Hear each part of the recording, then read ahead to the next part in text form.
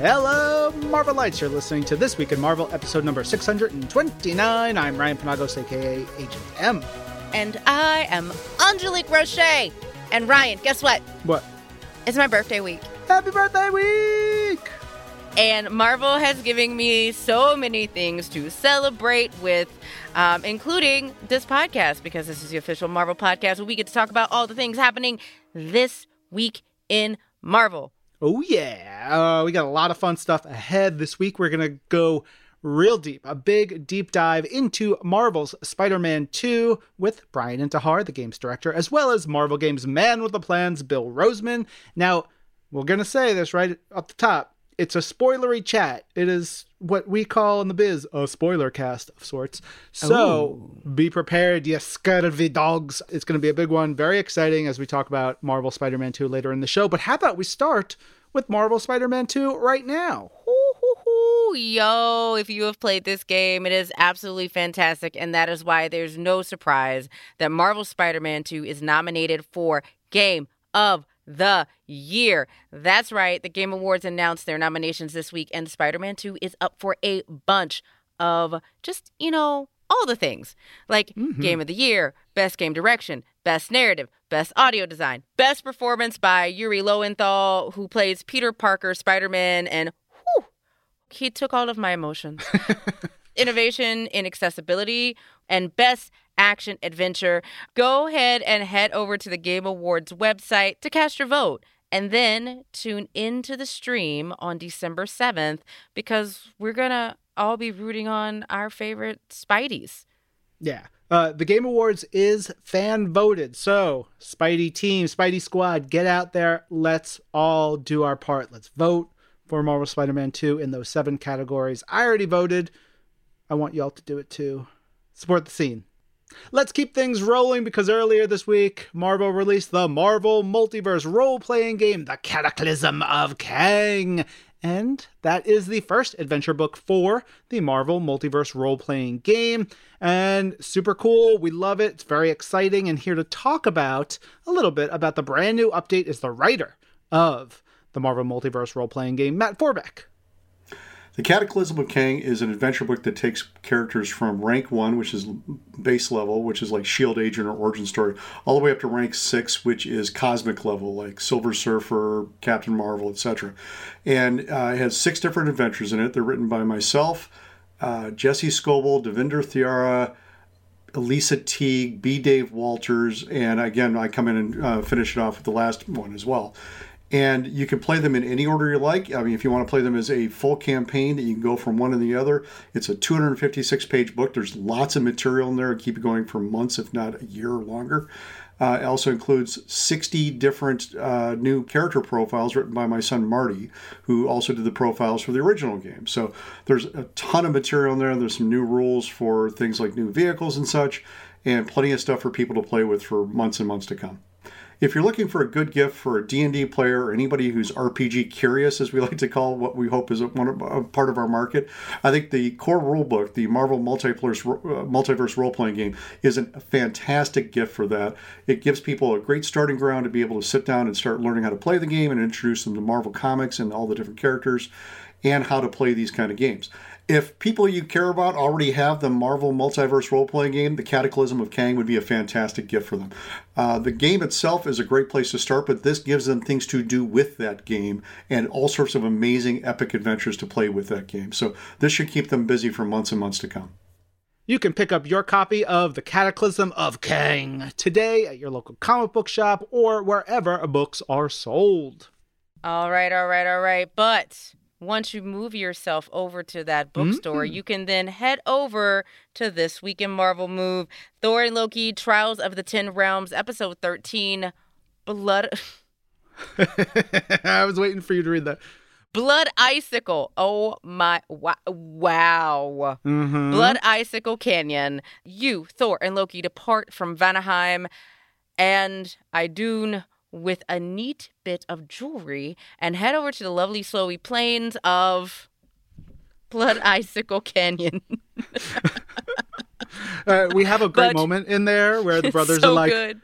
At the same time, Blood Icicle Canyon, like both excited and terrified. It's a real fun part. That is exactly how I feel reading it. Yeah. But if Frost Giants are not your thing, you can head over to X-Men Age of Orcus, Episode 7, Gold and Blue. 2 amazing colors.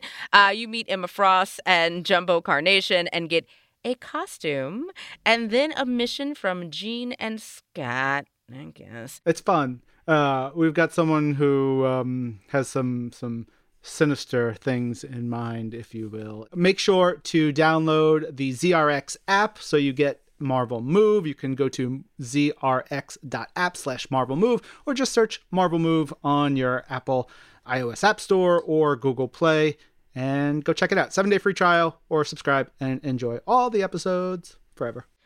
So we are asking, who is the new Spirit of Vengeance? And we are soon going to find out. So rev up your engines for a new era of Ghost Rider from writer Benjamin Percy and artist Danny Kim, coming in March 2024. No, we look forward to finding all about that in the coming weeks. But right now, let's tell you a little bit about the new Spider-Woman series, because Spider-Woman is waging war against her greatest enemies in a brand new solo series, which launches later this month from writer Steve Fox and artist Carola Borelli. And it's an ongoing series, but it's kicking off during the big street-level crossover event, Gang War. And to tell us a little bit about what's to come is our boy, writer Steve Fox. Hi, Steve. Hi, thanks for having me back. Always a delight. Now, we're talking about Spider-Woman, and this is not your first Spider rodeo. Obviously, you've worked on stories starring Spider-Man and Spider-Ham, Web Weaver, which we love, to name a few. But I think, and correct me if I'm wrong, this is your first time working with Jessica Drew, aka Spider-Woman. So how does she differ to you from some of those other Spider people?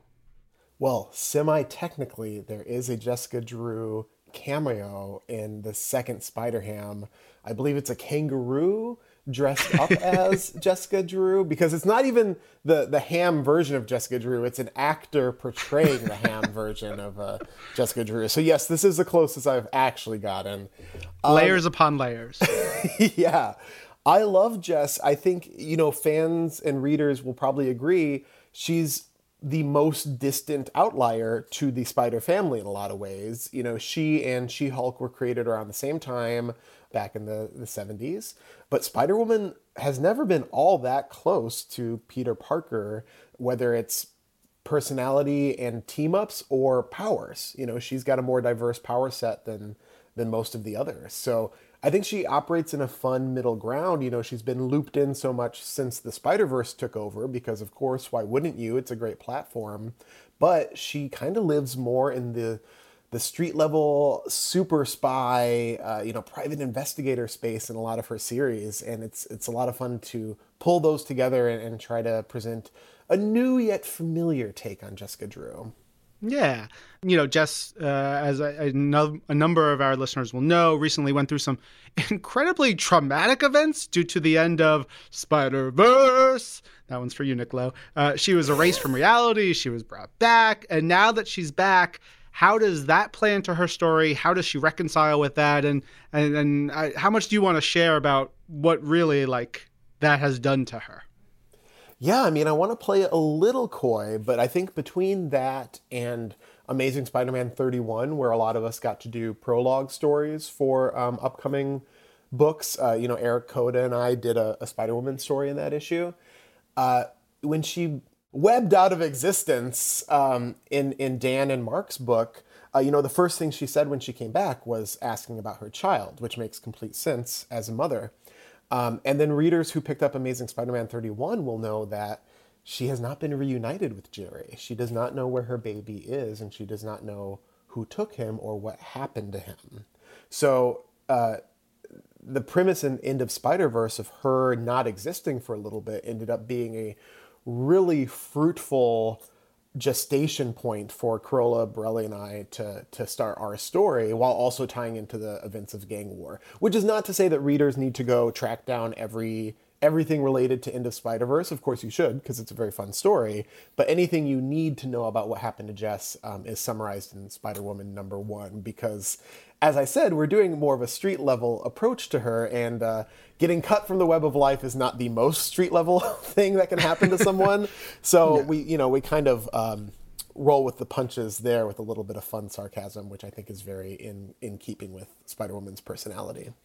Yeah, and this is an ongoing title. Hooray! We'd love to see it. But as you were just mentioning, how does this first arc of the series, tie into that larger gang war storyline? Villains, people who are coming in and out. I mean, the first issue I read it, loved it, but like you really get a sense of where she is in this world.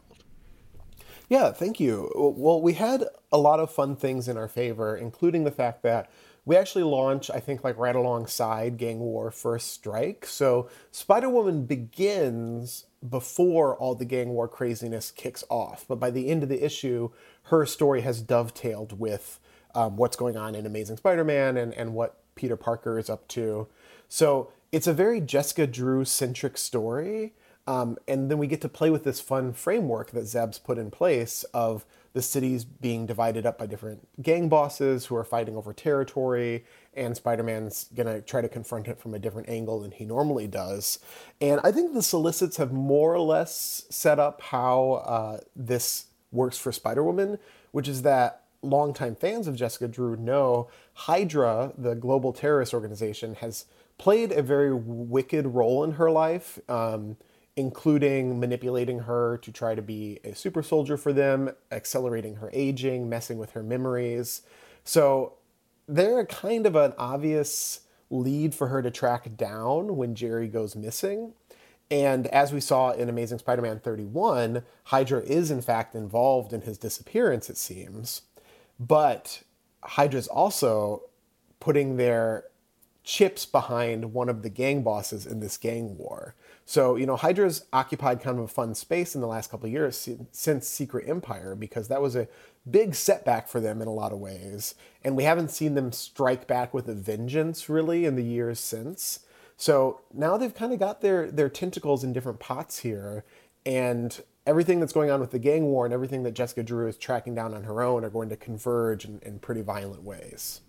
Yeah, so we've got Hydra, we've got Diamondback, we see characters like Viper, so cool villain stuff going on, but we also see in the first issue, I was really glad to see, like, making sure we know people who are important to Jessica Drew's world. So seeing Captain Marvel coming in there and, like, the besties seeing each other for the first time in a little bit. I love that. Thank you. I couldn't resist the chance to write Carol. She's such a major character. And their friendship, I think, throughout like Kelly Thompson's run on Captain Marvel was just such a beautiful, fun, unique dynamic. And we kind of want to turn the screws on Jess here, so she can't have her bestie by her side the whole time. But issue 1 isn't the only time you'll see Captain Marvel in our run. Ooh, anyone else you want to tease about who we might see pop up throughout, whether it's first arc or even where your wheels are turning? Yeah, well, I was really excited to put Madam Web in this, Julia Carpenter, because, she's the other most prominent character to carry the Spider-Woman mantle, and she's had her own identity for about a decade now. It was funny. I had a line in the first draft of something like Carol saying, "Oh, she's going by Madam Web now," and Ellie Pyle, my editor, was like, "Yeah, she's been going by that for like 12 years." I was like, "Oh, has it been that long? I feel very old." Time is really moving quickly these days. But no, I was excited to put them together because they haven't been in too many comics together. Despite sharing this mantle, they don't have an incredibly rich history of interacting because they tend to trade off. If one of them is Spider-Woman, the other one is not around that much. So especially wanting to put Jess in a vulnerable position, having Julia be the person she's able to bounce off of, someone that she's not as familiar with, has been really fun to me. And it kind of makes it like a stealth Spider-Women. Heck yeah.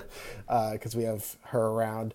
And I'm also excited to say that one of the newest introductions to the Marvel Universe, a character who debuted this last year, is going to have a cameo across the series. Not Web Weaver, but you're in the right ballpark. So that was exciting. I guess I won't reveal who, but it was fun to have a character who debuted so recently be able to pop up, because that's how you help establish them, is having them show up in different books and showing that they are part of the fabric of the Marvel Universe. I love it. We'll look forward to that. It's real good stuff. Thank you, Steve. Thank you. Be sure to pre-order Spider-Woman #1. Add that new ongoing series to your pull list at your local comic shop. Spider-Woman #1 releases November 29th, so don't have to wait very long. To learn more, head to Marvel.com. Speaking of Madam Web, her web connects them all in a brand new trailer for Madam Web. Check out the new trailer over on Marvel's YouTube channel, and Madam Web is coming soon exclusively to movie theaters. But in the meantime, while you are waiting, you can head over to where you listen to your podcasts, and you can listen to Women of Marvel, Kamala Khan. So this episode of Women of Marvel is about Marvel's biggest superfan, the one, the only, Ms. Marvel, Kamala Khan, and our co-hosts Ellie and Preeti are talking to the one and only Aman Vellani, actress, Ms. Marvel, and writer behind the latest Ms. Marvel miniseries.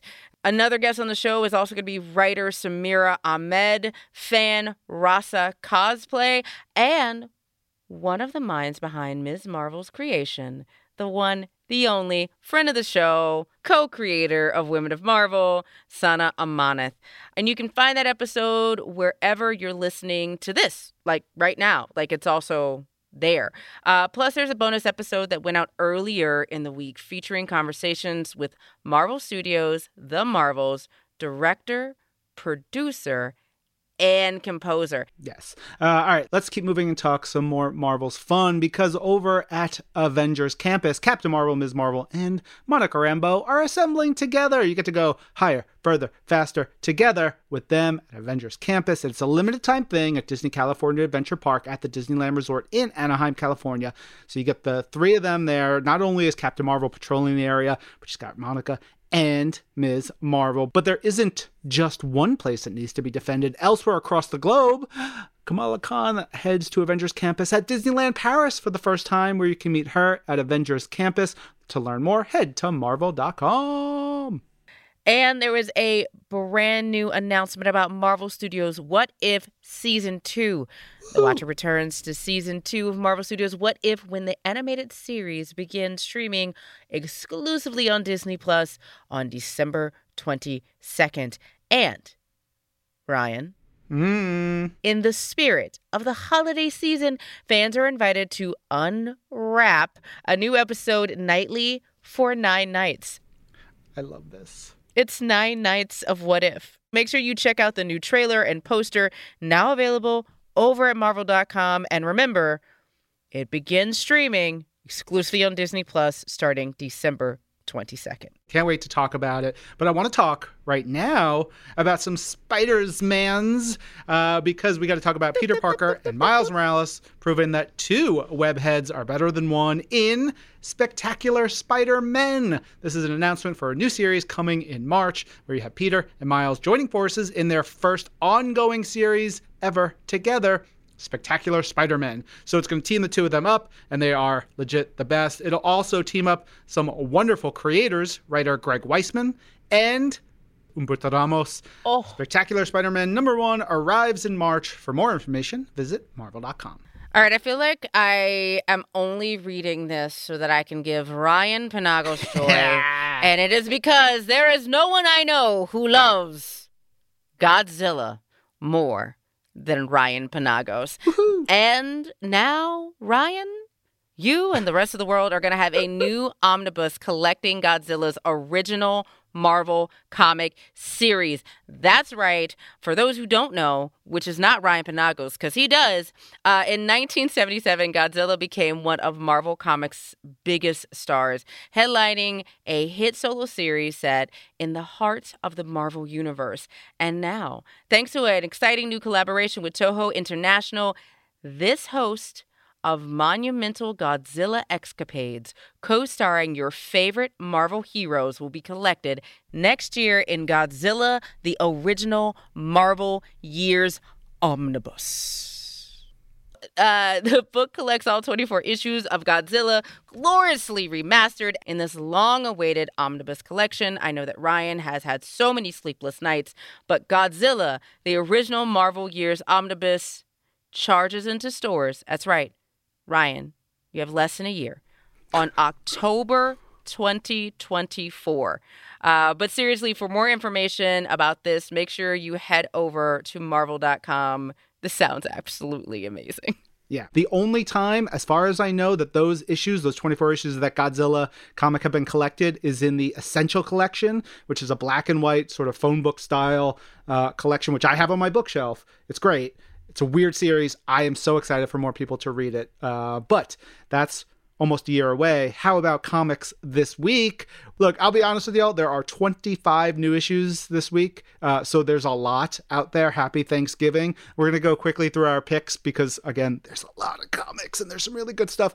First up, Deadpool 7 Slaughters, #1. It's a big one-shot with 7 different stories. It brings a bunch of creators who have been, doing some wonderful stuff for Deadpool for a long time, like a writer Cullen Bunn and Gail Simone. You got to have a Rob Liefeld in there, Steve Fox, who you heard from earlier in the show, and many more.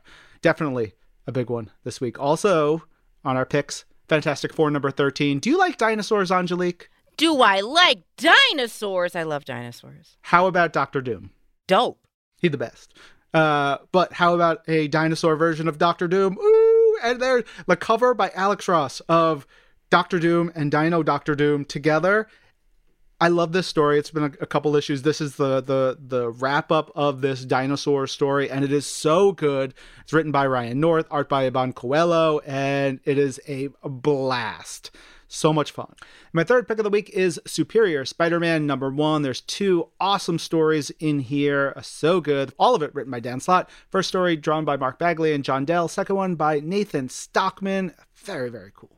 It all ties into what's going on. There's big Doc Ock stuff in this issue, but it's so good. It's Spidey and Spider-Boy. How do you not love it? We love it. But as you mentioned, there are 25 total comics this week. Again, happy Thanksgiving, you turkey lurkeys. You got something to read after dinner. Go to your local comic shop. Check out marvel.com for the full list. But coming up, we're joined by Bryan Intihar from Insomniac Games and Bill Rosemann from Marvel Games to talk about Marvel's Spider-Man 2. Again, it is a very spoilery chat, so if you don't want to be spoiled on the game, please hold the interview until after you've played. We'll be back right after this.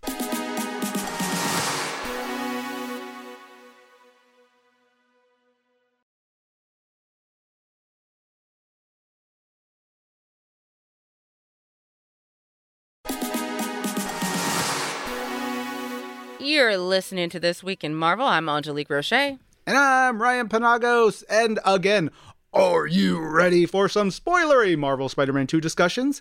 I sure hope so.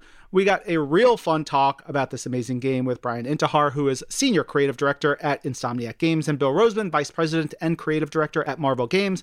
Let's get into that chat. Excited to talk Marvel's Spider-Man 2 with you and get into some spoiler stuff. First thing, is there something you haven't been asked, haven't had a chance to talk about publicly in other Spoilercast chats or otherwise since the game came out? I'm trying to think. So many people have hit so many things. Like, I never thought they would find the tiger in the zoo. Like, at one point, you meet a tiger and you can pet a tiger in a mission.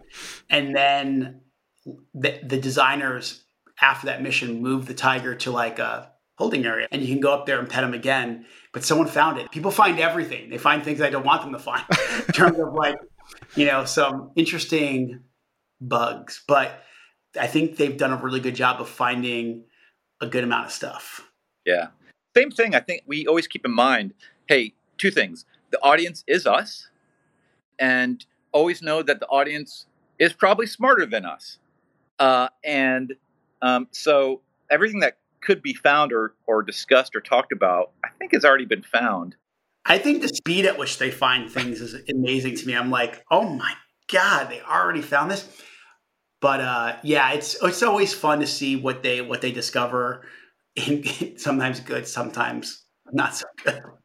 I want to ask, do you all remember your first thoughts even or the conversations you had about specifically about Spider-Man 2 and how maybe those concepts or ideas or thoughts evolved, changed, or even stayed the same through, onto release. Bryan, I'll start with you. Yeah, I mean, Spider-Man 2 discussions were started during Spider-Man 1 when we decided that the final scene was going to be Harry in a tank full of symbiote. So we pretty much had to commit really early that Spider-Man 2 was going to be a Venom story, and that we were going to kind of twist the way we approached who ends up being the host. I mean, obviously, we kept things a little vague throughout the marketing of the game of who was going to be Venom, but I mean, we knew from that moment on. Bill and I talked about it. We knew very early on that Harry was going to be Venom at the end of the day. How he became Venom was going to be our unique take, and obviously, we wanted Pete to have a symbiote suit and everything. But that journey was, saying, okay, we are pretty much committing to Spider-Man 2 being a symbiote story from that day. I mean, I remember where we were and what offense we were what conference we were in. We were looking at the macro Spider-Man 1 on the wall, and someone saying, hey, what if we put Harry in the tank of a symbiote? Yeah. I'm so glad you brought that up because that's a great example of how we collaborate and work. And it's always a matter of learning, when to lean in and when to step back, let them cook. And then how much we do communicate.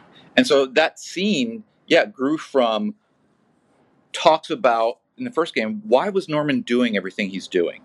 Yeah, exactly. Because everything was so tied together in the first game, Otto and Norman, they were the ones that accidentally created Mr. Negative.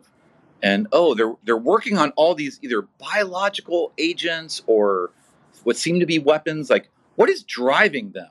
And so we hit upon the idea of Norman's a dad.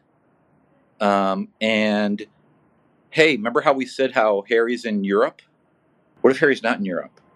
What if he's there and he's sick? And that's why Norman is doing all these things. He wants to heal his boy. That's very relatable, very Marvel, very soap opera. Has been done before. It's a great choice. That came first. And then it was a later discussion. Bryan and the team were chewing on it. And then Bryan came back and said, what if in the pod that he's in, what if there's some black goo? And I said, is that the symbiote? And then Bryan's like, it could be. And then we were like, yes. And I also think that example is one, to Bill's point, is the level of collaboration and kind of creativity that comes about with working with each other. I think there also it's a good example of trust. Obviously Harry being a tank with a symbiote is not a story you've seen before, right? So we already know we're not going to do the exact symbiote story that you've seen in the comics, right? Because it's obviously, mainly people associate it with Eddie Brock. But we've always said from the very beginning, we always care about the human story as much as we do the one in the suit, the superhero fantasy. Something we've talked a lot about is we just don't want to replicate the stories that you've read or seen in the film or TV. We want to bring our own things, but we never want to be embarrassed of the source material. We want to embrace it and celebrate it and respect it, but not be afraid to mix things up from time to time. And I think that's a good example of that. We do a lot of yes and approach, and I think it's a good example of all three of our games. A lot of examples of that. Yeah.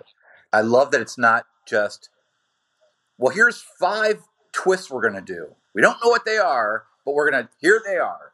That's never the goal. It's what makes the best experience, gameplay. And if it happens to be something new, cool, but let's make sure it's in service of the story and the experience. Yeah, I always say you don't want to shock. You want to provide the unexpected.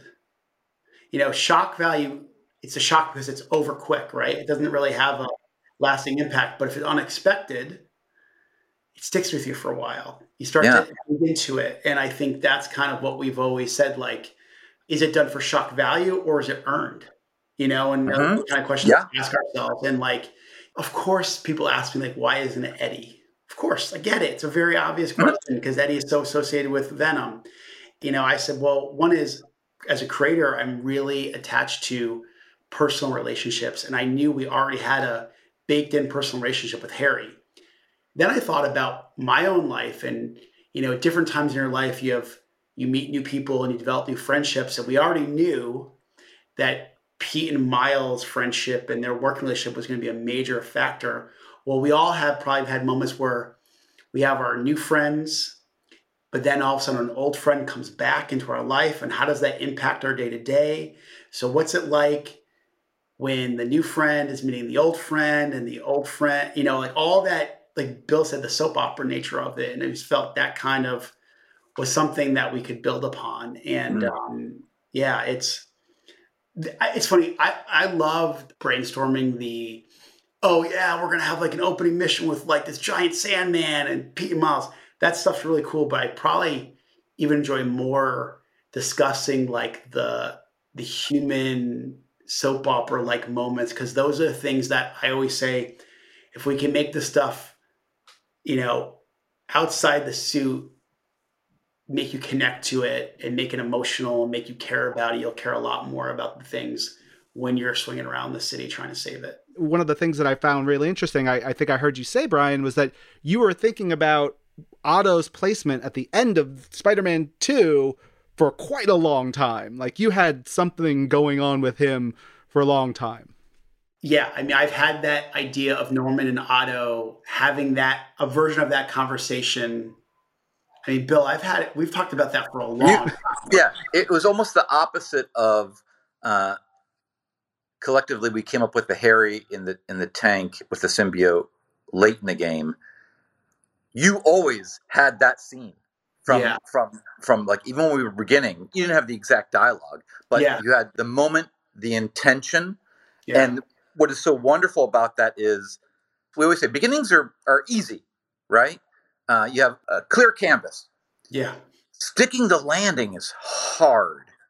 But when you look ahead and you plant your flagpole, that helps you get through the middle, and that helps that when you get to the end, you don't have to say, oh my gosh, now we have to go back and plant all the seeds for this.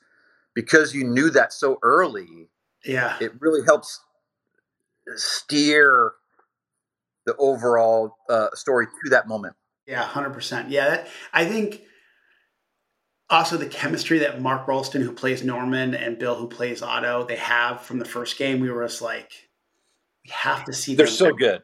And I mean this in the nice way. It was almost like seeing two heavyweights on set. Yes. Bringing the best out of each other.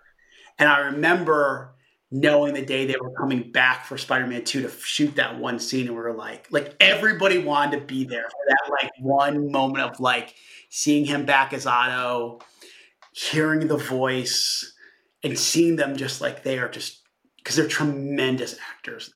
Obviously, John Pisano's score, fantastic, amazing. But the game also has some really lovely songs in there, some needle drops. And like in the beginning, you've got Swing, which is so good. It's like, again, it like gets you moving, is really fun. Then there's that great moment where you get New Slang by the Shins at Midtown High with Peter and Harry. And I was like, oh, so good. And then Seabird by the Alessi Brothers during the Howard mission. That one in particular, after everything that you're like, I held the Howard mission to like the end of my playthrough, of my first playthrough. And I just found it really impactful. I found them all really impactful, but how do you decide on when to bring in those kinds of cues? That's a great question. So I will start from the beginning. So we always, we knew the opening swing would have some type of music. And I'll tell you, I actually hate choosing that music because everybody has an opinion, and no matter what we choose, everybody says they hate it because it's just natural. Like everybody has, what I've learned is if you think people have a lot of opinions on story, they have more opinions on music, and we all have different tastes. It's like, there's nothing, no one's bad. So we all have different tastes. And I remember on Spider-Man 1, there was a lot of feedback on some people liked the song, some people didn't like the song internally, right? And then, so I was really hesitant to do another song for Spider-Man 2. And I actually told John Pisano, I was like, and I told Scott, who are Sony Music guy, I go, get a song that a score that John will do, because I don't believe it's going to work.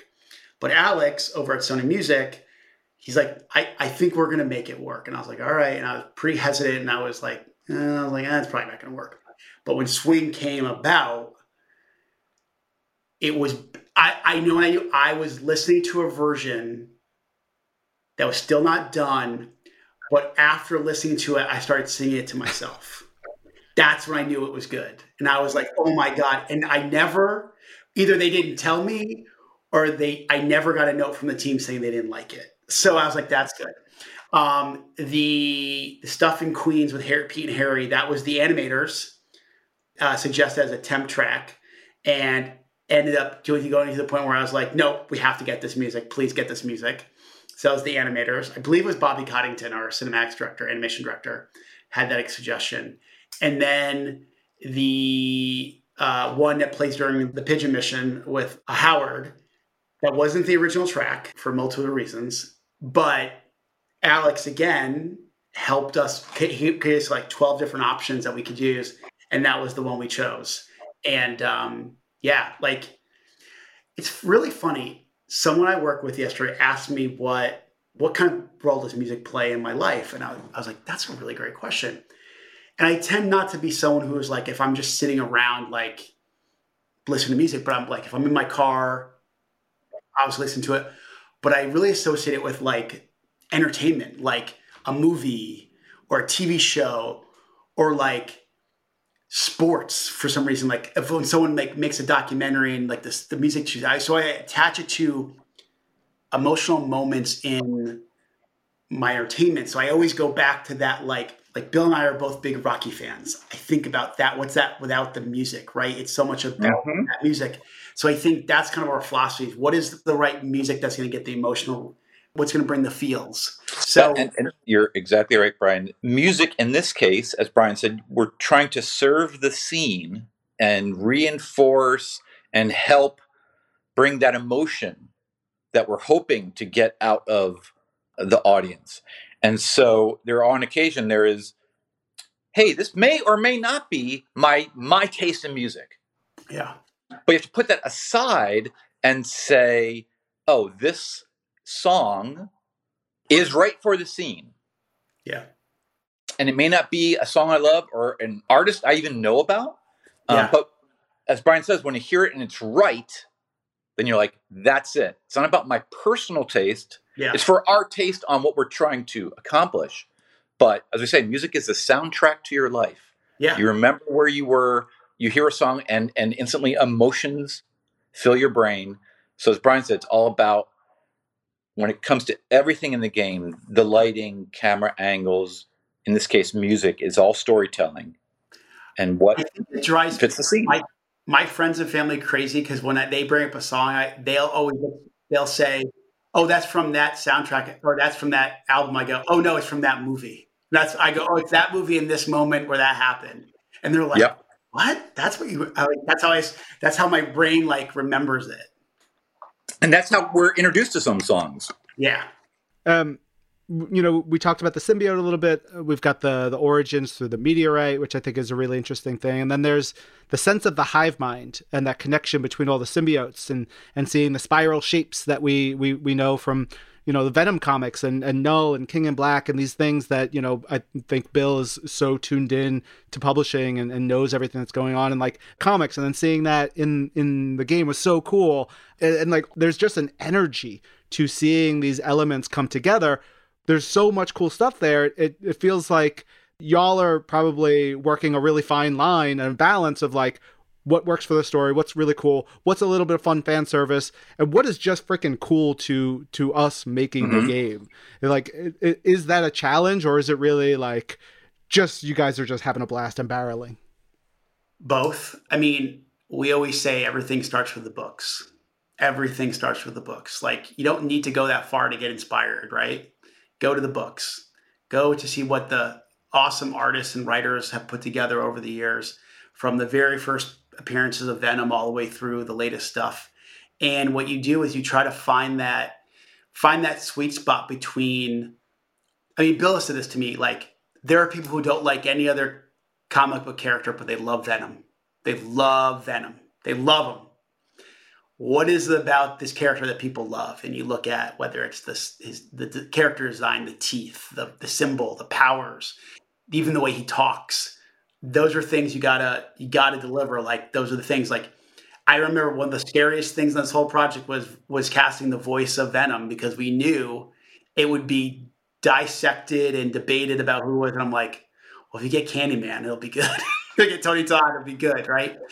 But then there's like, what are, Bill, you always say like the greatest hits, right? We talk about greatest hits, whether it's stories or things about the character. And, you know, I think what's great is the character like Venom has been around for a while. There have been great versions of the character. And how can we pay homage to all those amazing artists and writers who have worked on the character for so long? So whether it's, the wings or the teeth and the symbol and all those kind of things, it's to us, we would not be doing what we do if it weren't for those writers and artists. It's something I learned. It's something at the root of Marvel, as Bryan said, is to what I was taught. It was Tom Brevoort who said it to me, and I was very early in my career editing comics. And when you start editing, you don't get your choice. You're given what to work on. You're told what to work on, until eventually you gain more skills, you prove yourself, and then you're allowed to start pitching things. So at the beginning, you're assigned things, and what Tom said to me is, and he learned this in his career, it's like, look, you're going to be asked to take on a project. You didn't come up with it, you didn't pitch it, it's going to happen, but now you're the editor, and it has to come out on time, and you have to make it as good as you can. And part of that is, if it is a character that either you're not interested in, wasn't your favorite, it can be a character that you've never liked. Your duty is to think about the people that do love that character. And what are the things they love about that character? And you can only do that by doing your homework, doing your research, looking through, start writing lists. What do people like visually?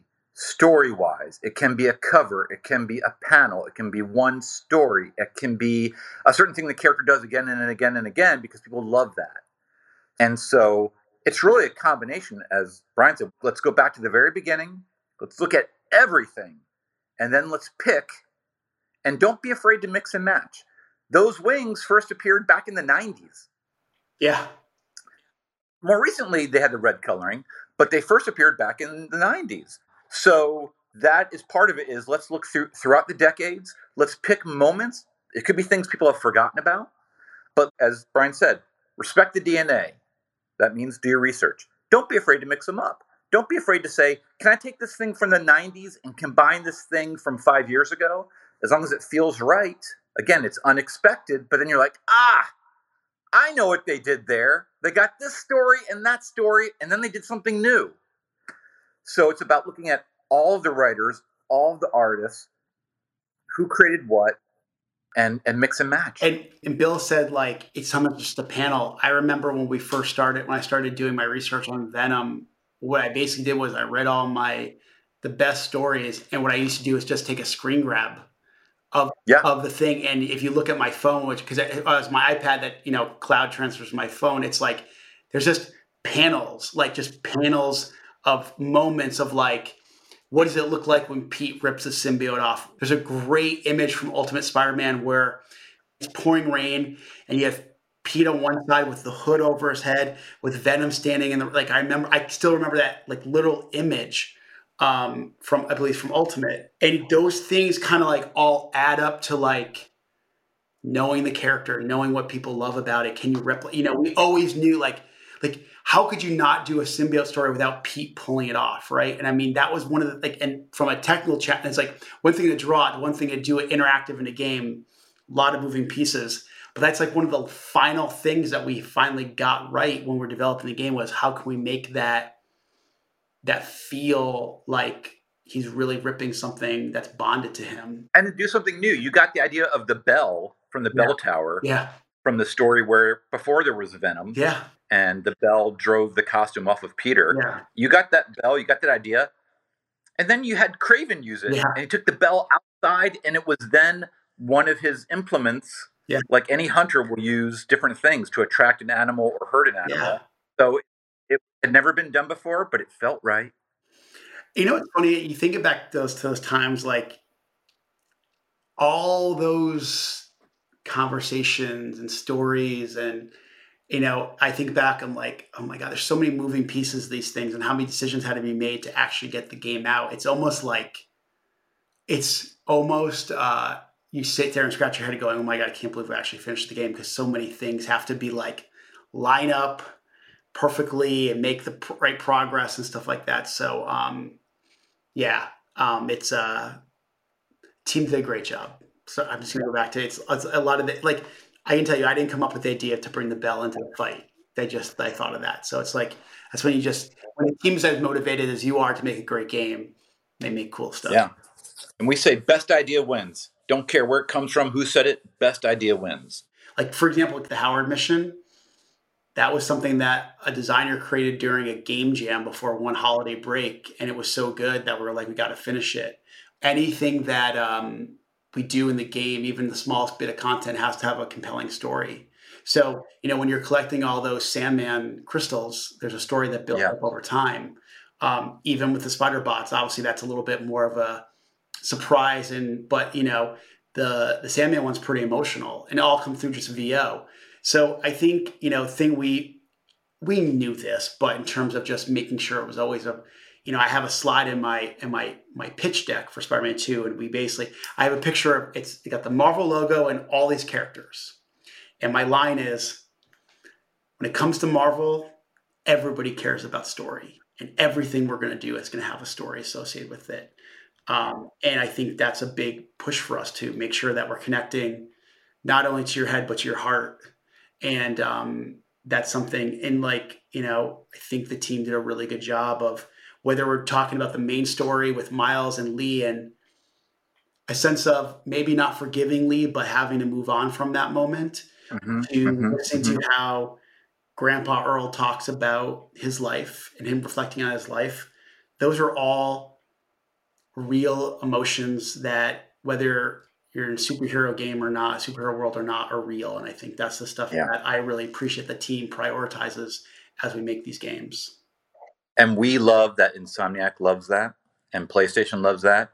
That is at the root of Marvel or any good story. We do want that mix of humor. Yeah, there's humor and there's action and drama.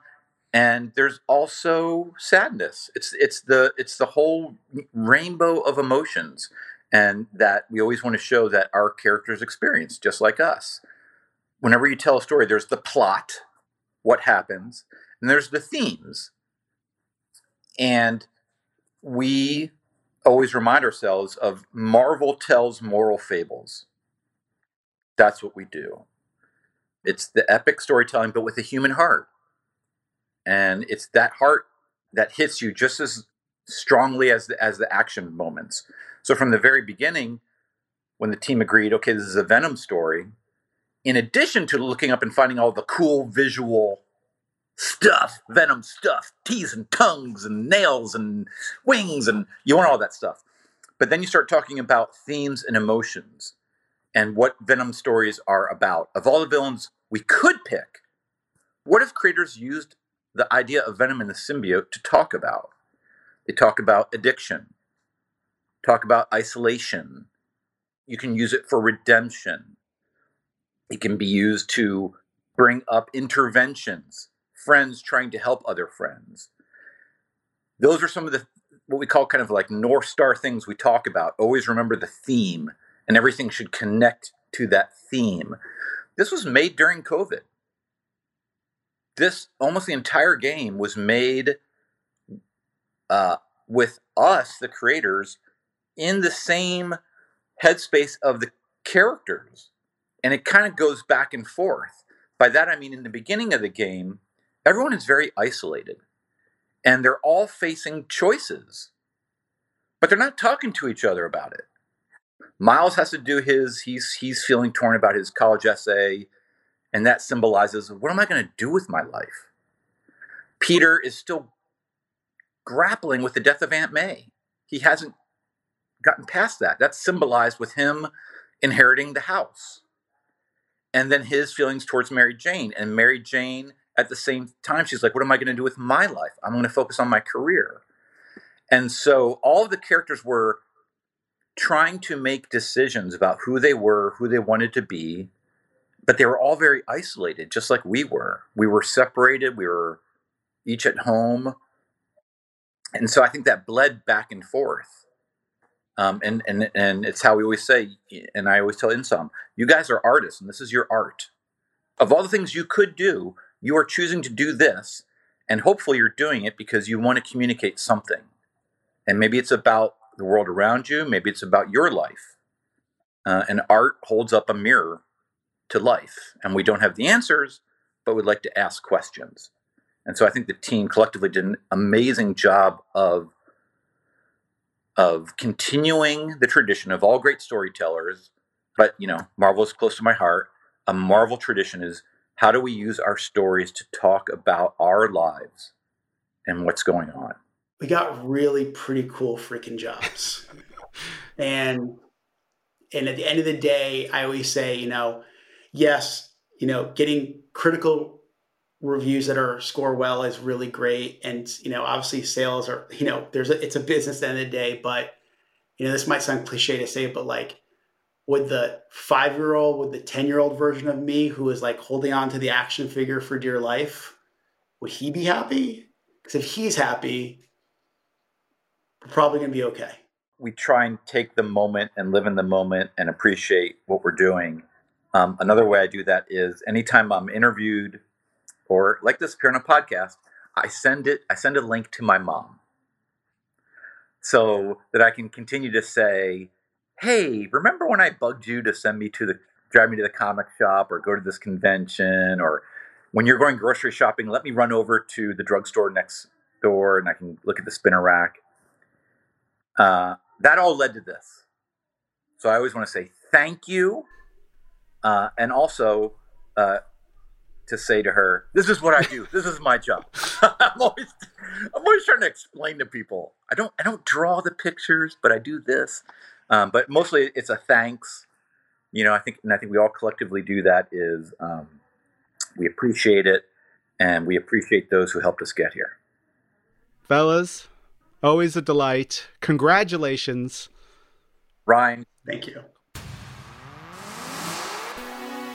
Woo! That was Bryan Intihar from Insomniac Games and Bill Rosemann from Marvel Games. Play Marvel Spider-Man 2 exclusively on PlayStation 5. Oh, yeah. And now it is time for the Pizza Resistance, one of our favorite parts of the show every single week. That's right. Community, a.k.a. This Week in Messages. Yeah, our guest next week is the wonderful Jason Lowe to talk about his upcoming run on The Sentry. We had a lot of questions for Jason, and we know we're going to be talking about Sentry again. So we actually wanted to sneak in a question that we were just curious about. Question of the week for next week is, what were your favorite parts of Marvel Studios' The Marvels? Tweet your answers using hashtag This Week in Marvel. Email them to twimpodcast@marvel.com or send a message to our Facebook page at facebook.com/thisweekinmarvel. Please make sure to tell us it's okay to read Twim on the show so we can read it on the show. But okay, let's get to it. So last week's question of the week, what was your favorite thing, story, moment, character, power, whatever, from Marvel's Spider-Man 2? And our first tweet is from WWE Stacy Strong NXT at SJB479. I like being able to switch between different suits and skins throughout the world. Very intricate designs. The game has amazing artwork and is very appealing to the eyes and senses.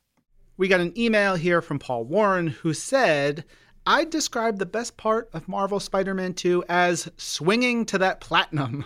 Insomniac dishes out games where it's so fun to move and that have just the right amount of fun to get every trophy. Love that, Paul. And then Paul also shot us an email that we got to it after we recorded last week, but we see you, Paul.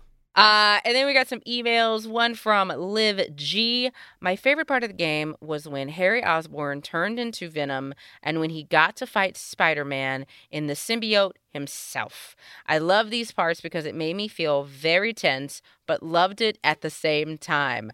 I love this because also my heart. Yes. Thank you, Liv. That was wonderful. So good. It's a great way to end this episode, Ryan Penagos. Yeah. This episode of This Week in Marvel was produced by Jasmine Estrada, Isabel Robertson, Ryan Penagos, and Angelique Roche. Our senior manager, audio production and development, is Brad Barton. Emily Godfrey is our production manager. Special thanks to Flurkins. And Fleur Kitties. Oh, the best. I'm Ryan. I'm Angelique. This is Marvel. Your universe.